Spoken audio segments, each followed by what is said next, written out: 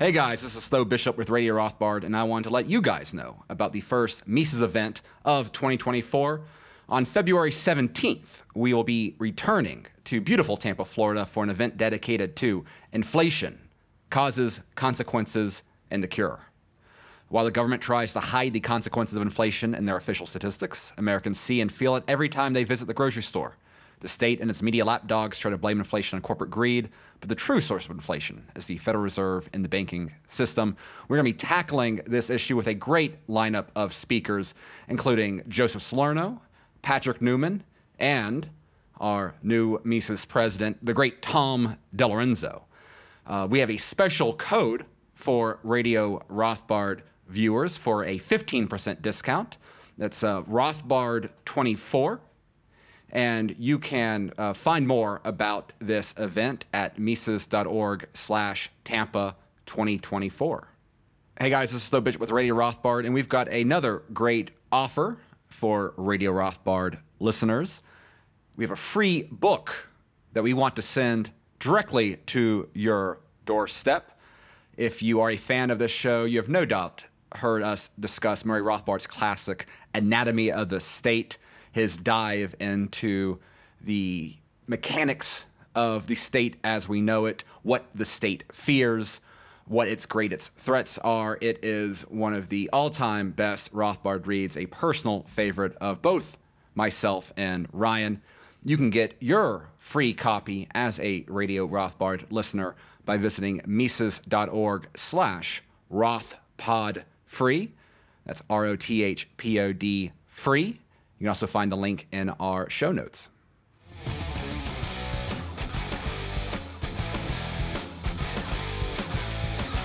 Welcome back to Radio Rothbard. I'm Ryan McMakin. I'm executive editor at the Mises Institute. And with me, of course, is my co-host, Tho Bishop.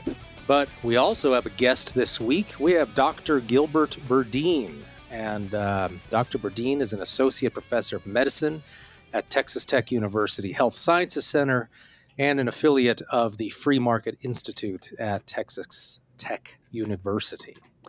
And we have lots of friends at Texas Tech, so it's good to have Dr. Burdeen with us today. And I thought of him when I saw this Texas lawsuit against Pfizer and some of the claims Pfizer was making to support political support for their vaccine.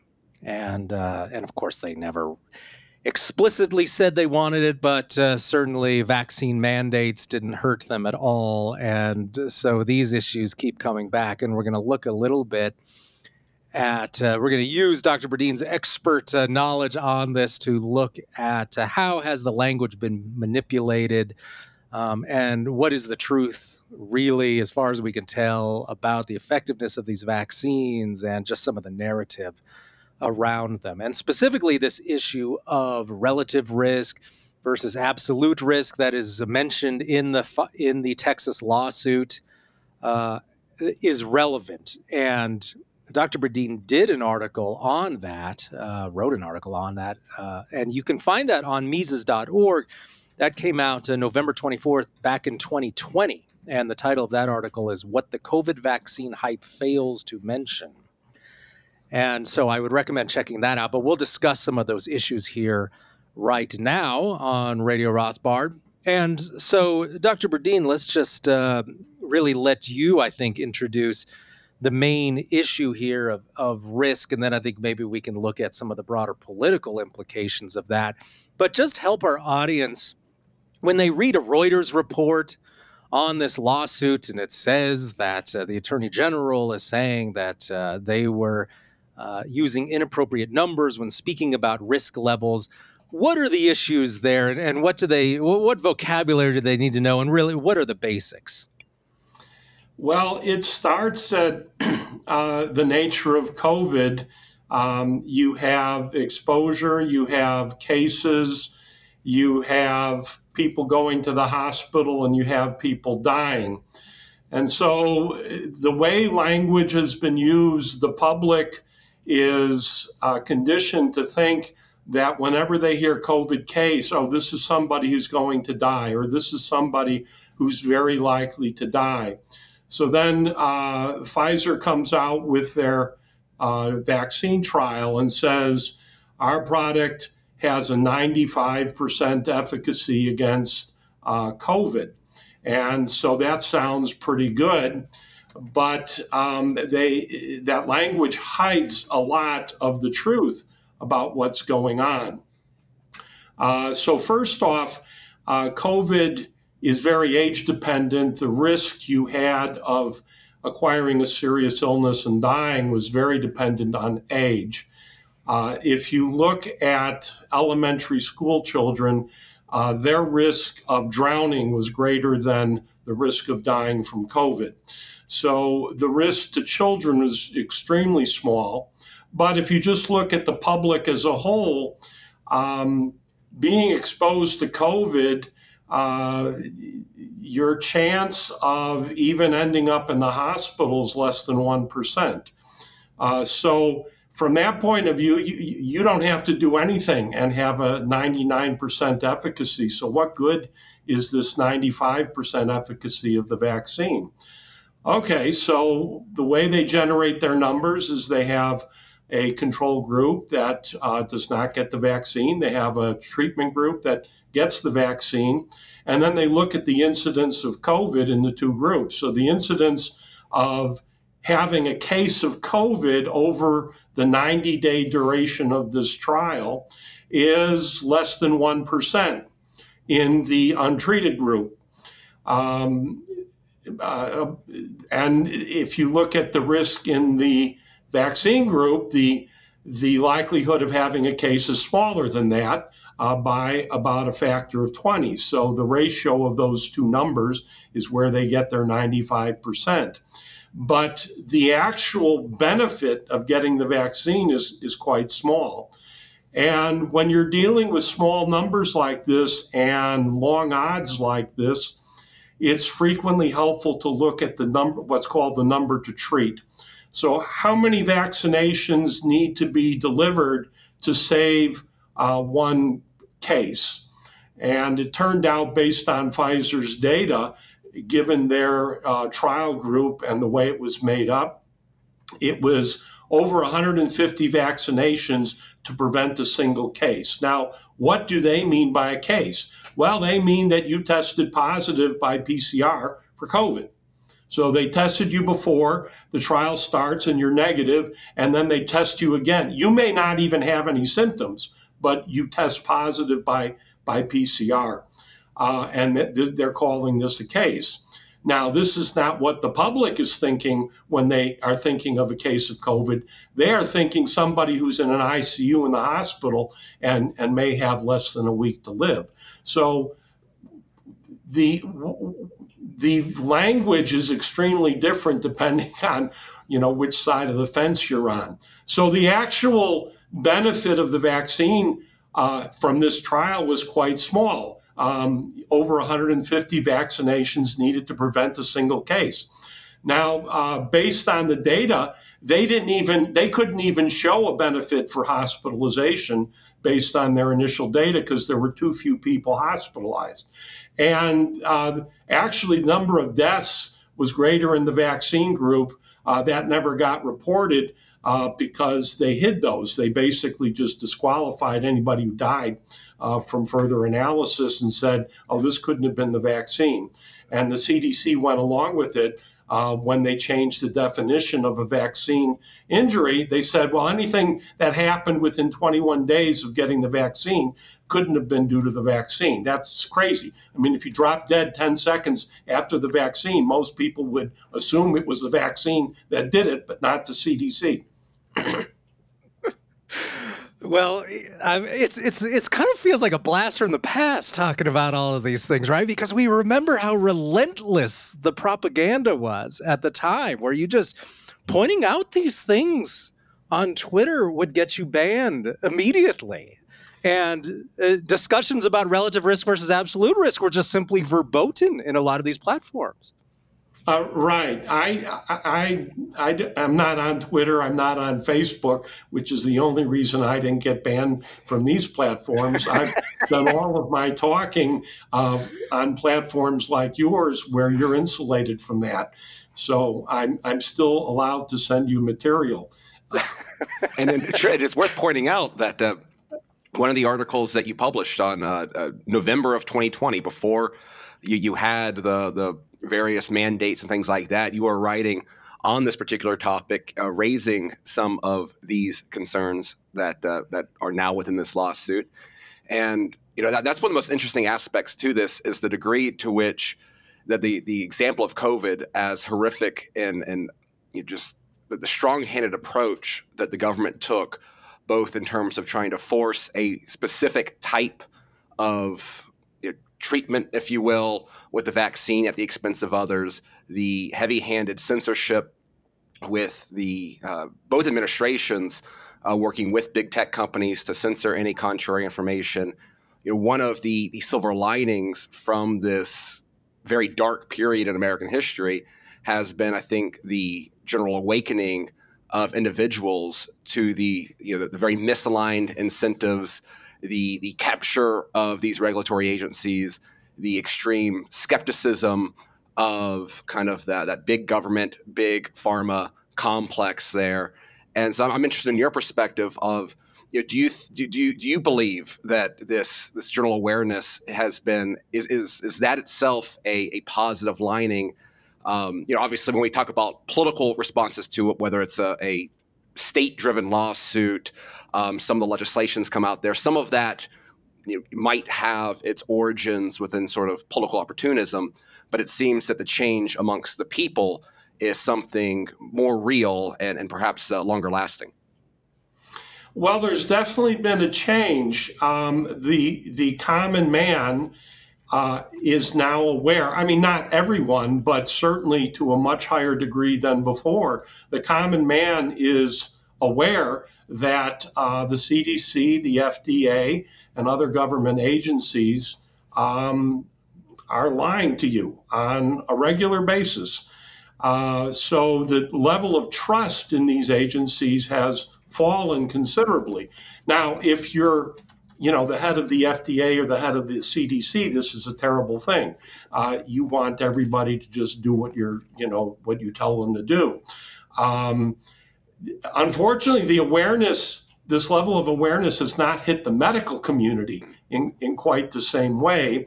And there's still a big gap between the patients and the providers as to what's going on here.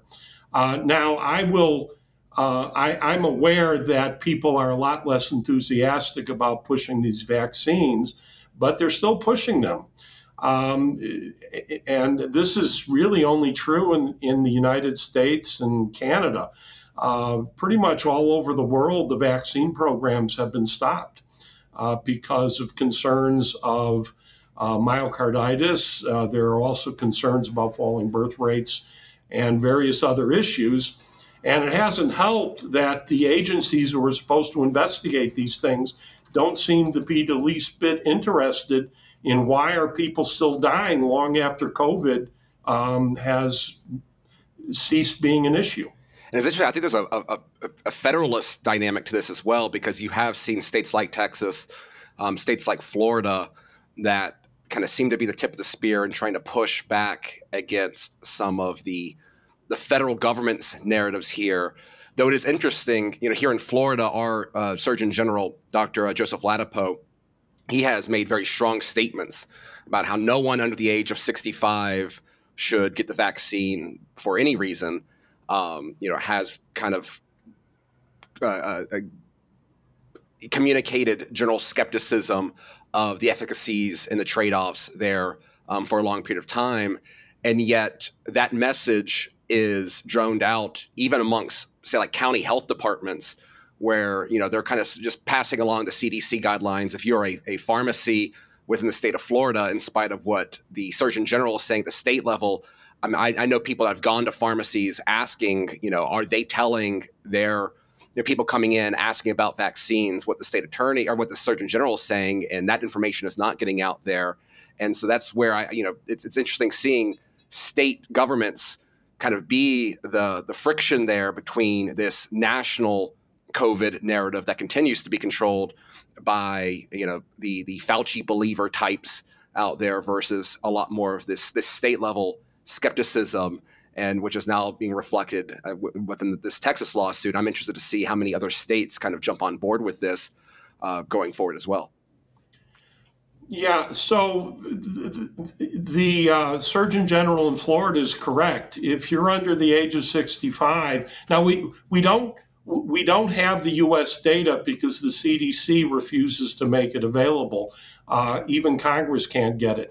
But other countries have made it available. And the United Kingdom, for example, and I've written on this, and other people have as well. But if you're under the age of 64, the all-cause mortality following the vaccine rollout was greater by a factor of about 2 in the vaccine group versus the unvaccinated group.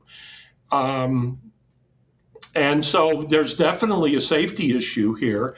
The lawsuit doesn't get at the safety issue. The lawsuit does get at the prevention of transmission issue, which the early trials did not even address that issue.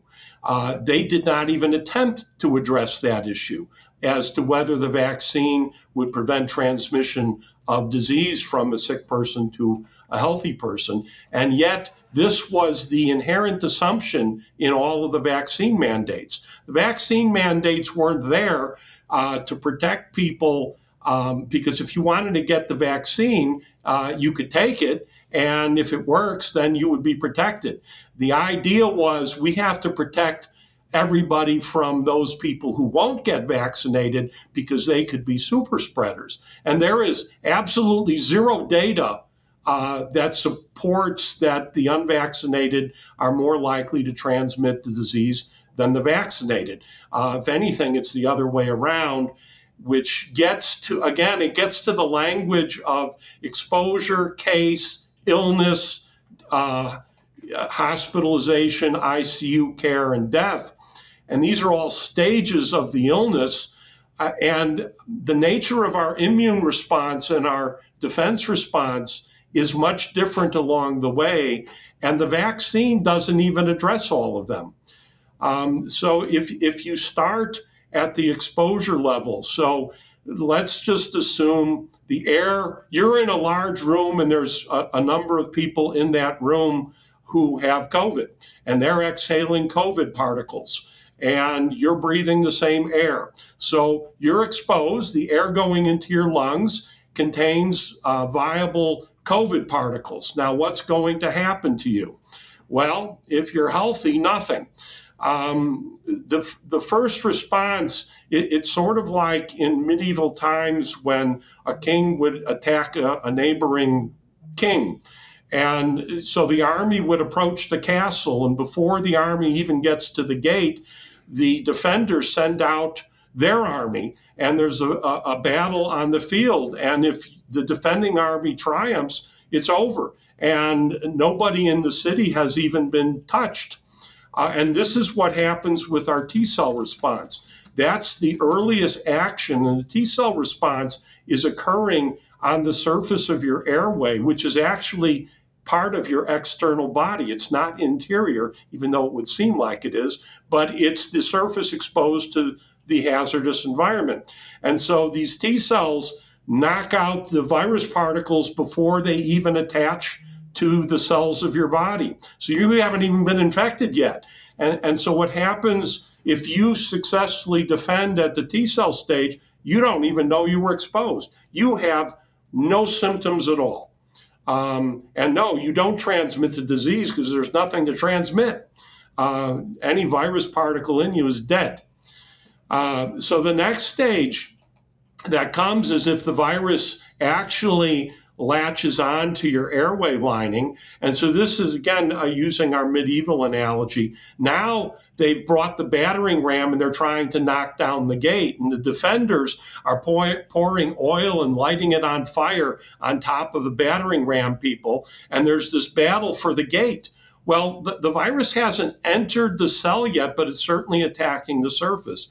And your level of response is what's called IgA immunity. And these are antibodies produced only in the epithelial cells of your respiratory tract and your GI tract, because that's what its purpose is to protect entry of hostile organisms into the body.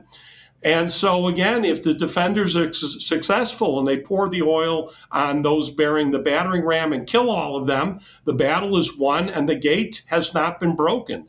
So, if you're a person in this situation and your IgA response defeats the virus, you may have a sniffle, or you may have a dry cough, or you may have a sore throat for a day or two. And that's it. You don't even have a fever. Okay, so this is just a nuisance to you. And so again, so we started at people who are exposed, and fewer than 10% even get to the stage where they need to call up their IgA response. And of those, even fewer than 10% actually get infected. The virus enters the gate, breaks the gate down, and enters the cell. And this is the point where all the antibodies they're talking about in the media come into play. So this is where what's called IgM and IgG antibody are used to defend once the virus is in the cell. Now, if you get the vaccine only stimulates the IgG and IgM response. It doesn't have anything to do with the T cell response. So part of the reason that people who decline vaccines, like in the Amish community and whatnot, seem to be healthier is because they're constantly refreshing their T cell immunity and their IgA immunity, because they're constantly being exposed to hostile organisms and defeating them before they even get sick. That's why they're so healthy. Now, if you do actually get infected, well, the vaccine can help. But they talk about the vaccine preventing infection. It can't. It can't possibly prevent infection, because the antibody response that the vaccine is directed at doesn't get triggered until the virus penetrates your cell. And so you have to be infected. Now, the vaccine can certainly, if it's effective, can certainly prevent you from getting sick. So you can be infected and have a low-grade fever and a sore throat for a few days and then get better. And that would be a very low-grade infection. And the vaccine could certainly prevent you from going from that stage to being hospitalized. That's quite possible. But the vaccine won't help you defeat the organism before it gets in your body, because the response that it generates won't get triggered until the virus enters your body. Now, is this different from other types of vaccines, or is that vaccines in general? That's vaccines in general. Now, lately, they are being clever, and they're working on inhalable vaccines where you spray something in your nose. And the idea there is to trigger an IgA response, which is, you would like to defeat the virus at that stage. But even those types of vaccines don't really work well for the T cell response, which is your first line of defense. But the jabs, all the jabs are only IgG and IgM. And there have been a number of studies, even at the earliest stages, that showed that people who seemed to get exposed but never got sick, they don't have any antibodies. And nobody could figure out, why don't they have antibodies? Well, they're only measuring the IgM and IgG. When they look and they measure the IgA, they see, well, yeah, they do have antibodies. And that's why they never got sick. And of course, the distinction that you made about this lawsuit being not about safety concerns with the vaccine, but rather kind of false claims on efficacy and dynamics like that is very important, I think, to the specifics of this lawsuit, because I think, as most of us are probably aware of, the liability protections that companies like Pfizer received from the federal government dealing with vaccine injuries that are also true for other vaccines in the various schedules and the like. That is not the question of this lawsuit. Rather, this is more kind of relying upon sort of the False Claims Act out there. And one of the things I was amused when looking at some of the specifics of the False Claims Act is there's various penalties for subsidizing kickbacks, and which are typically kind of seen as, oh well, your pharmaceutical companies providing financial incentives for doctors to push pills and things like that. I mean, that's a big aspect of the oxycodone lawsuits that Purdue Pharmaceuticals faced, dealing kind of with response to the opioid crisis. And yet, of course, when it came to the vaccine, the federal incentives out there to get states to push vaccines, the entire kickback dynamic went completely out the window when it came to COVID, with just how much federal money was out there to try to get as many jabs and as many people's arms out there as possible, as well as kind of coinciding with kind of the propaganda campaign overstating the efficacy, particularly when it came to transmission. That became kind of the cornerstone of justification for all these barbaric medical crackdowns and mandates and the like. Right. And so even today, now that the pandemic is over and we have a lot of data in retrospect, there is not one shred of evidence that the vaccine reduces transmission. So this idea that this was a disease of the unvaccinated spread by the unvaccinated was a lie. And it was a lie designed to sell vaccines. And the problem is the safety side of the vaccine. So the Pfizer trial, which didn't address safety at all, it didn't officially address safety. It unofficially addressed safety by throwing anybody who had an adverse event out of the trial. And this has come to light recently. But their trial was only 90 days. And what's coming out now from, in a large number of places, the UK all-cause mortality data. We now have this recent data dump from New Zealand, which is based on the payment system for giving the injections. We now see that the peak in deaths following the vaccine is 6 months out. And so this trial was not able to detect this phenomena because it didn't observe long enough. And interestingly enough, they broke the trial. At 90 days, they gave everybody the vaccine. And from my vantage point, it is seen that they have tried everything they can. And I think that was one of the reasons for this mandate. They don't want any control group that we can say, look, why aren't these controls getting sick and dying? They don't want any control group. And I think even now they're stalling. They're hoping that if they can hold out for 5 years, then there'll be a new baseline. And the new baseline will be the post-vaccine death rate. Yeah, it's been real interesting to see how the political process works in this this junction between people who say they're just discussing science and they're completely neutral on public policy. And then, so when you have a lawsuit like this, suddenly they deny that they were involved in any sort of political element here at all. And so you can see that at work with this whole relative risk versus absolute risk thing, because as soon as the lawsuit happened, you could see all of the articles just came pouring out of a variety of daily newspapers and online sites like Ars Technica. I was just looking at an article on that this morning. It was explaining in a very lofty manner what the difference is between absolute risk and relative risk, and that real experts agree that only relative risk matters. And we're making a technical argument here, and this is something that you common people should not get too concerned about. When the reality, of course, was in that the political discourse was to trot out all of the experts, say to the general public that this reduces risk of dying by 95%, which to any educated person's mind, any educated layman's mind would mean, oh, it almost eliminates my risk of death. Amazing, fantastic. Not taking into account at all the fact that, well, your risk of death was already rock bottom if you're a 40-year-old healthy person. And so what they're trying to do now is at stage one, they say all of these things for purposes of pushing a very specific political policy. And then they use all of these vaccine experts who are in the employ of Pfizer or the government, CDC people.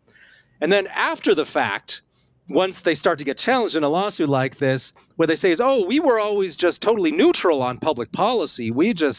We're only talking about the science of risk levels and all of that. So we're confused that you people are now talking about how the public perceives this 95% reduction in risk. That we never intended for this sort of information to influence the public. And it's so obviously disingenuous, but that is apparently the method that is being employed. And I find it quite remarkable. And so the lawsuit, of course, as far as I can see, is completely appropriate. They're claiming that, yes, you used these particular claims to push a public policy that that was not nearly as beneficial as you claimed it was.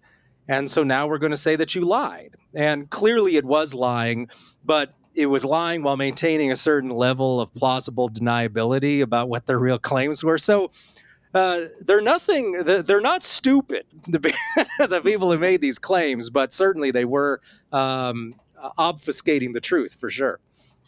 Well, again, on the safety side, they were lying. And it's going to eventually come out that they knew they were lying. Because it's become apparent that even in those first trials, they had adverse events within a day of the vaccination, and they just refused to acknowledge it. So the standard of dealing with COVID, so you're a COVID case if your PCR test is positive. Then it doesn't matter if you're a gunshot to the head, it's still you died from COVID. But in the case of the vaccine, oh no, if you drop dead a minute after you got your jab, that couldn't possibly be the vaccine because the vaccine it takes 21 days to fully take effect. So anything within that 21-day window, we're going to throw out. And then they continue to deny the stuff that continued to happen after the 21 days. And they're saying, oh no, this is, it's like these football players that drop dead. Oh, no, this happens all the time. Well, no, it doesn't. And it's not that the deaths are more likely in young people. It's just they're more obvious. If you have a 60-year-old person drop dead from a heart attack, well, that happens. And so it's not as noticeable. But when every week a 20-year-old athlete drops dead in the middle of their sport, that is noticeable. It's hard to sweep that under the rug. I mean, they've tried, but I think the tide is turning on the safety thing, and it is coming out, and it's all there. But the CDC is just doing its best to hide it. Well, and it's been remarkable also. You mentioned how foreign countries, they have these studies, this information that you can look at. And one of the remarkable things I think about recent years, and which really we should probably tout more at Mises.org whenever we mention this issue around experts. The question always needs to be which experts? Swedish experts, American experts, German experts, because they sure don't agree on issues related to risk in the vaccine. So which ones? Of course, we all know what the U.S. government wants, but there's plenty of national governments saying stuff that doesn't fit the CDC narrative at all. Right. And again, so again, pretty much every country except the United States and Canada have dropped the vaccine campaigns. They're not pushing it. In fact, they're trying to avoid it, except for us. And it's sad. And they are just stonewalling on letting the data come out and let the data speak for itself. And I think when the data eventually does come out, it's going to be very sad. And unfortunately, I think we're going to have just a terrible reaction. And even, the well-meaning people in the medical community are going to get caught up in it, and be tainted with the same brush. But what's happening at the apex of these agencies is just evil.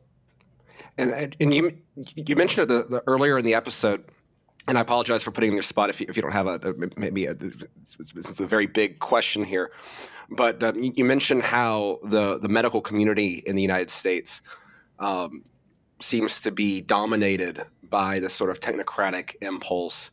I know in talking with physician friends or people in the medical community that I'm friends with, typically older physicians that have gone through a lot of things, they were the ones that were kind of ringing the bell earliest in my community about the scientific malpractice going on for a variety of reasons during COVID. And yet younger physicians seem to be the most enthusiastic on kind of following the CDC guidelines. When we think about, in Europe, there's a lot more criticism from their expert medical class, a continent that we more often think about as being sort of state captured in terms of their medical industries, right? It's Sweden and the Scandinavian countries that have the healthcare model that Bernie Sanders and the Social Democrats like to point to. Do you have any opinion on why the American medical industry seems to be more captured by this sort of technocratic impulse than places like Europe?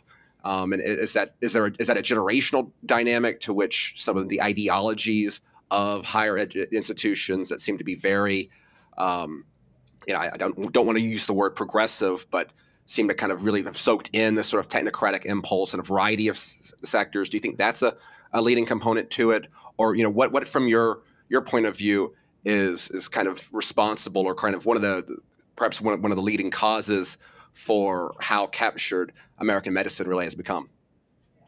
Well, you're correct. It has been captured, and it is the younger physicians who are most captured. And I think this is institutional. They're being taught this way. As they progress through their medical education, they have to pass these standardized exams, and they have to accept the standard answers to everything. And if you're given information in a question, it must be correct. That you're never given wrong information. You're never given the incorrect diagnosis. And the correct thing to do is to say, wait a minute, this can't be right. Maybe we should repeat tests. So they don't teach students how to handle conflicting information. They don't teach students to be skeptical of what you hear in the beginning. I've been in sessions where students have been lectured that the basis for an evidence-based medical system is only believe things that come from official organizations. Don't believe in Wikipedia. Don't believe in, some newspaper. And this is a logical fallacy called appeal to authority. And so, yes, if an authoritative person says something, you should give it its due. You should listen to it and analyze it and see what it seems to you. But the idea you should unquestionably accept something just because it comes from a person of authority, that's standing logic on its head. The merit of an argument is based on the argument, not on the person who articulates the argument.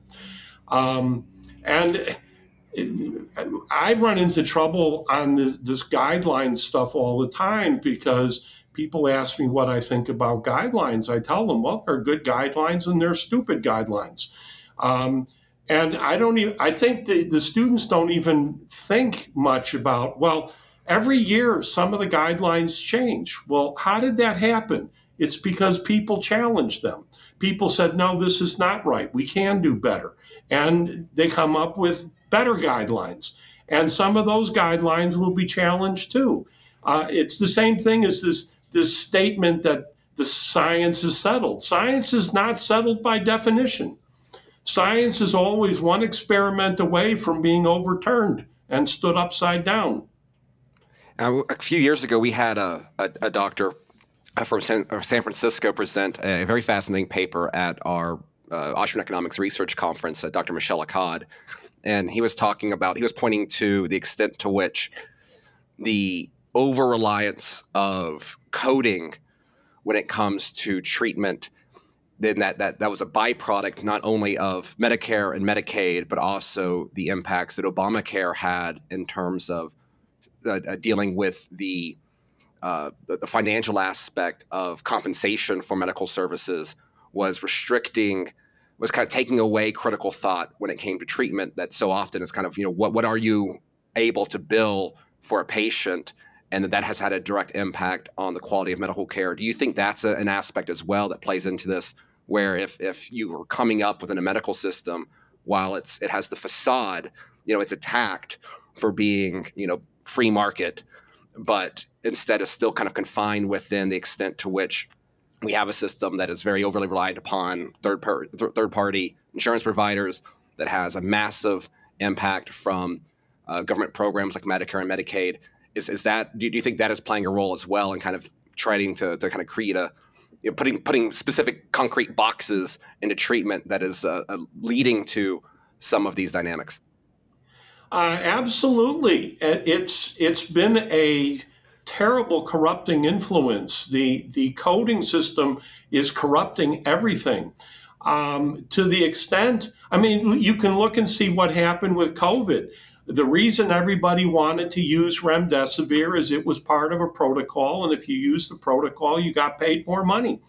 But this has been going on for decades. So every hospital employs somebody whose job is to look through the record and see where you can tweak the reimbursement if we just say something happened. And that something doesn't have to be true, it just has to be plausible. So I'm going to give you an example. You have somebody who has pneumonia, and they come from the community, and it looks like community-acquired pneumonia. Their chest X-ray is typical for community-acquired pneumonia, and they get a very simple penicillin-based drug, and they get better, and they go home. And okay, looks like it was community-acquired pneumonia. So then you get a query from the hospital administrator that says, well, can we code for Pseudomonas? And you say, well, no, this person didn't have Pseudomonas, but the sputum culture grew some Pseudomonas. So I guess they did have Pseudomonas. And so the test results become the de facto definition of what's happening at a very fundamental level. And so, at one point, people kind of play along, says, yeah, so we can say they had Pseudomonas because their culture grew Pseudomonas, even though we didn't treat them for Pseudomonas, and we don't think they had Pseudomonas, but we can say they did. But then people start believing their own nonsense, and they start believing everything that's in these records, and they don't realize how corrupt these records are and meaningless.